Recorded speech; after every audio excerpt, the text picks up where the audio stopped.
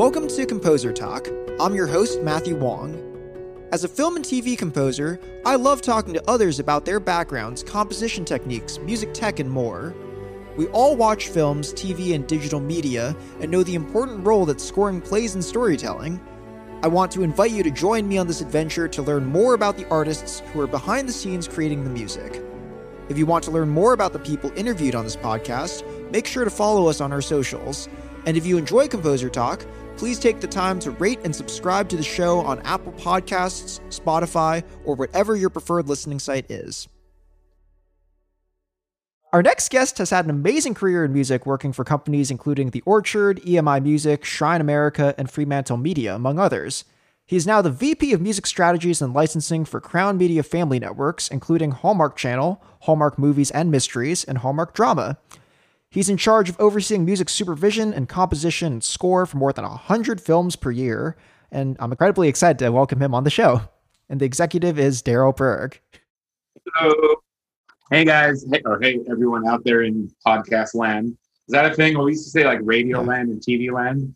Now we say hi everybody in the ether. They're just living up there. And the ephemeral people, I guess. Hey. Anyway, hello. So Daryl, I want to ask, I mean, you've had quite an extensive career. Did you want to be a musician growing up as a kid? I know I wanted to play first base for the New York Yankees, which is true. So I'm from New York originally. And I always loved music. The music was kind of the thing that rescued me, for lack of a better term, from your typical or atypical teenage angst. It was always a thing that felt good for me. It felt comfortable with me. I was good at it. But the funny thing is, I never wanted to be a musician. I play, and I never had fantasies of being, I performed 3 times on stage in my life, and I just was, I don't have the patience. I'm more of a dilettante than a someone who can focus on stuff. So, and I guess if you're working in music supervision, being a dilettante is good because you just need to know enough about everything to dig deeper when you need to. And yeah, so, but I played in a couple bands but I was that kid under the covers memorizing lyrics and crying over sad songs and jumping around over, aggressive songs and what have you. But I never really wanted to be a musician. Gotcha. Was there any, moment that you decided that you wanted to work in music? Well, in 10th grade, so originally I always wanted to be a lawyer. Since I was really young, I wanted to be a lawyer. I don't understand what that means. I think it just seemed like a cool career or a successful career. And I remember I was in 10th grade, and I did a report on on the poster that came with the dead Kennedy's Frankenchrist, which was an H.R. Geiger thing that got arrested for obscenity. And I started doing research into First Amendment law, and I realized that bands have lawyers and stuff. Sorry, my daughter just walked in. So bands have lawyers, and that must mean something. And therefore, why don't I combine music and law and see where that gets me? So that's interesting. Yeah, I feel like the rock scene and music lawyers tend to have a lot of stories. Well, but they do or they don't. They do.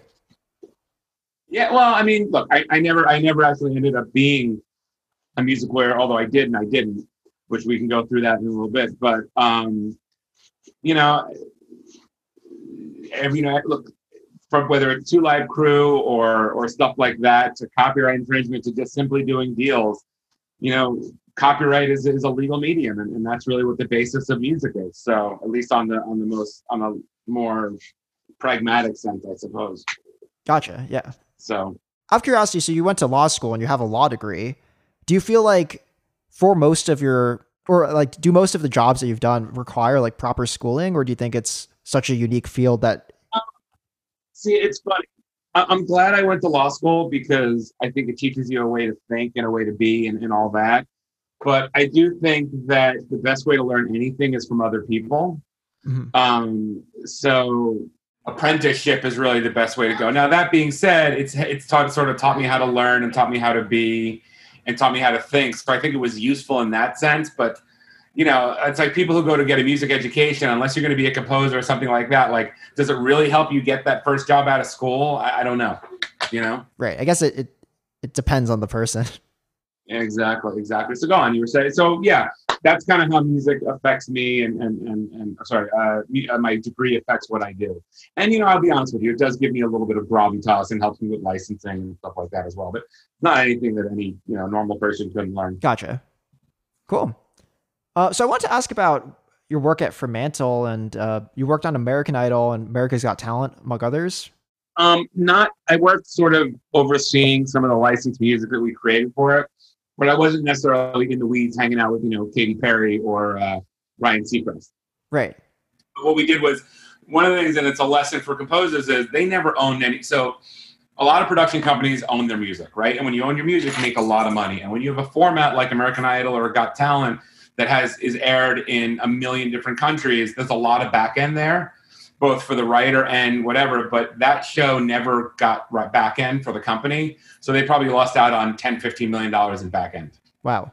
So yeah, and that's part of what I do. It's not just the creative. I actually manage publishing assets for companies. And my uncle, may he rest in peace, told me once, he goes, it's great to do the creative, but if you can actually help the bottom line, you'll make yourself more useful. And that always stayed with me. So what I do is probably 60% creative and 40% business organizational. Mm-hmm. Gotcha. So were you in charge of licensing songs for the show as well? No, that project was such a beast.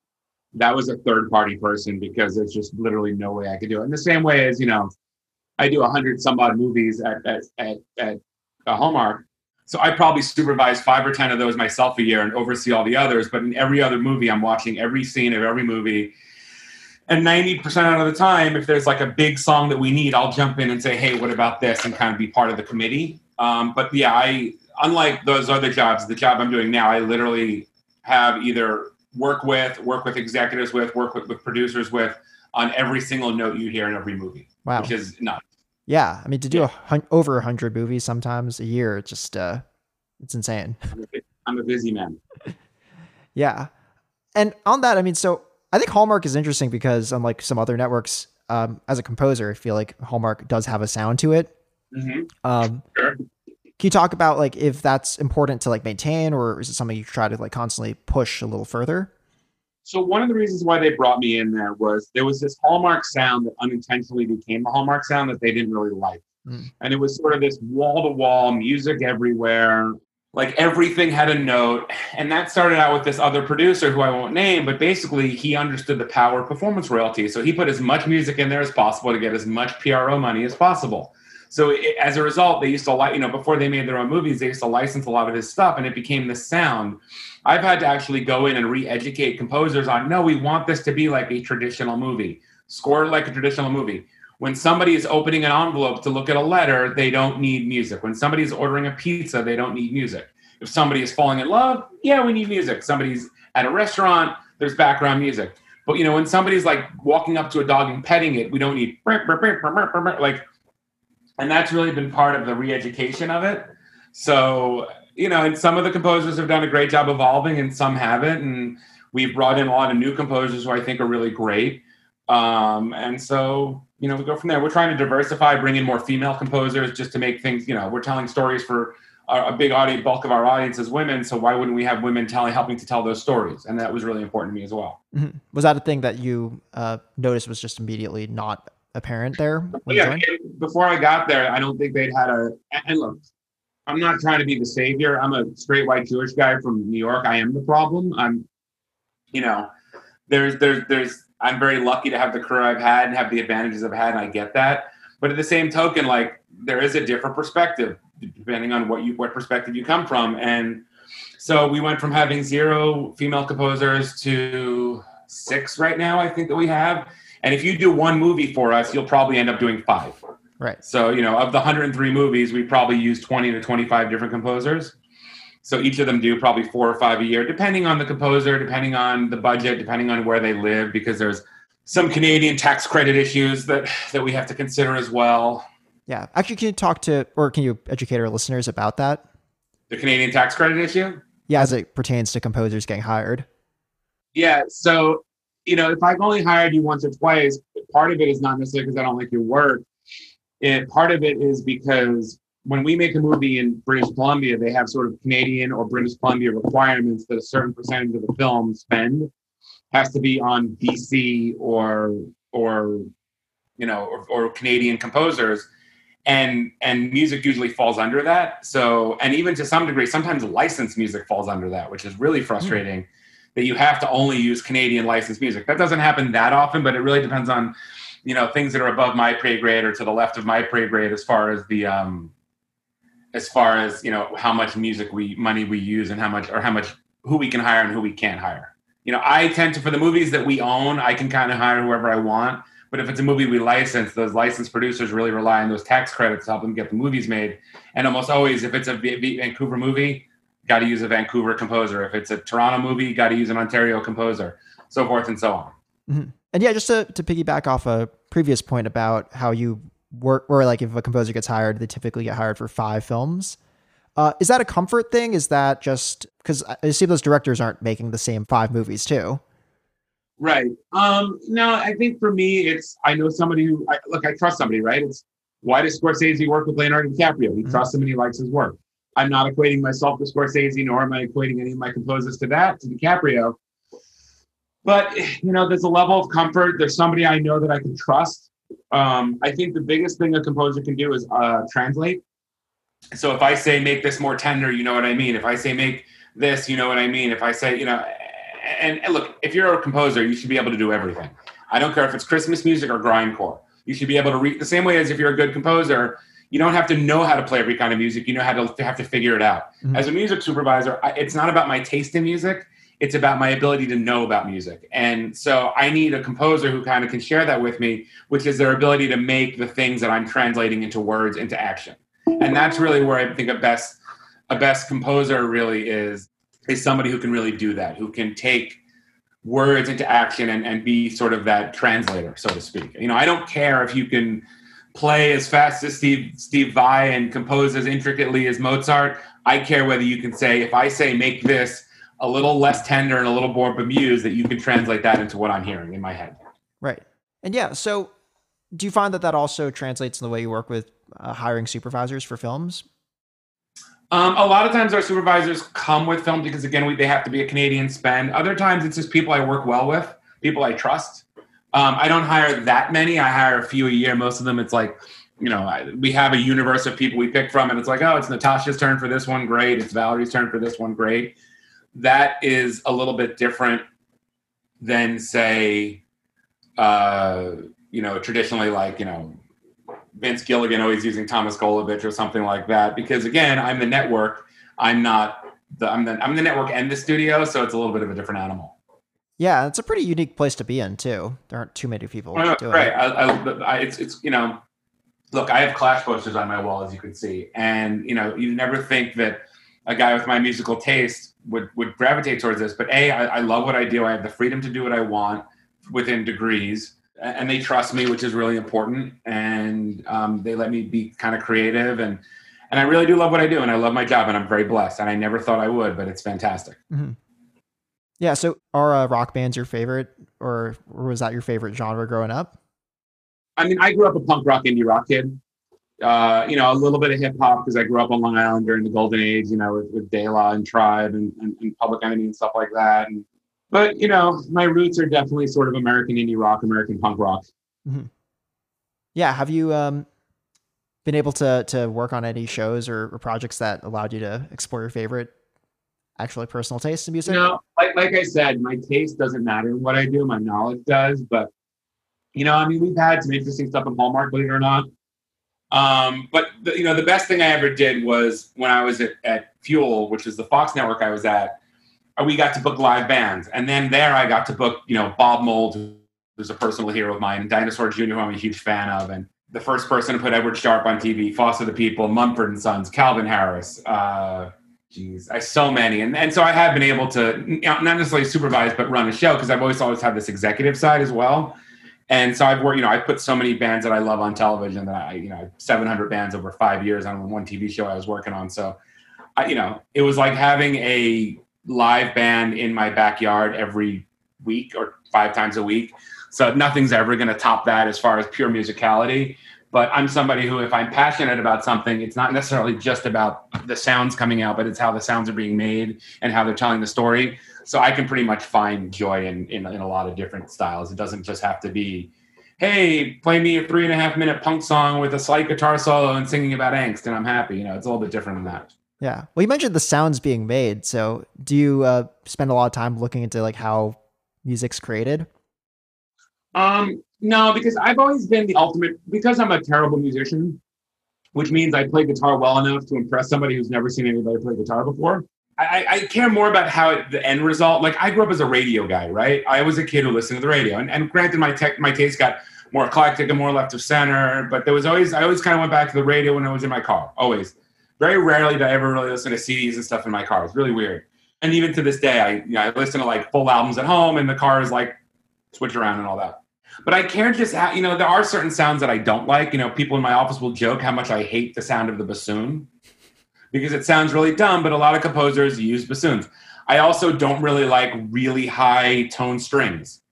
I find them a little saccharine, but I love the cello if it's used properly. But at the end of the day, I don't really care as much how you're making it as long as you're making it. Like my experience with recording equipment has been, the more I play with recording equipment, the less interesting the sounds I make are. Because you get lost in the wormhole of like, ooh, here's a echo with a doom pedal with a fuzz, and how cool is that? And by the time you figured out the sound, you haven't played a note. You're just hitting the E button just to hear what it freaking sounds like, or the E chord button. Yeah, that's the E chord just to hear what it sounds like. And you're like, I just spent 20 minutes figuring out this sound, and now what am I going to play? And then you got to go, and this is not who I am. I'm much more about the final product. Well, we do that too, just so you know. Composers have, but here's the difference. You have to do that to find out the sound. That's your job. Because you're working in sonic textures, whereas all I ever wanted to do was write a great 3.5-minute pop song. Right. So it's a little bit of a different animal. But not everything I listen to is that now. Obviously, I listens. Wow. Oh my God. I listen to, plenty of Japanese noise metal and indie folk rock and modern country, and I'm a little bit all over the place these days. So, gotcha. Well, it's cool. You keep your tastes pretty open. I have to. But that's also part of the job. Like there are things that I gravitate more towards, and it's funny. The more that I have to listen to music I don't know, the more I come home and I put on stuff like this. The Replacements middle records or whatever, and just because it feels comfortable. And there's only so much searching we can all do. For sure. At some point, it's like why we like mac and cheese. Sure, I could have a different new funky restaurant every week, but sometimes you just need a little comfort just to like remind yourself why something is good in the first place. Mm-hmm. Yeah. That's a funny thing. I think the older I get, it's more I gravitate towards what I listened to when I was 13. No, it's so funny. There are bands that I could not stand in high school.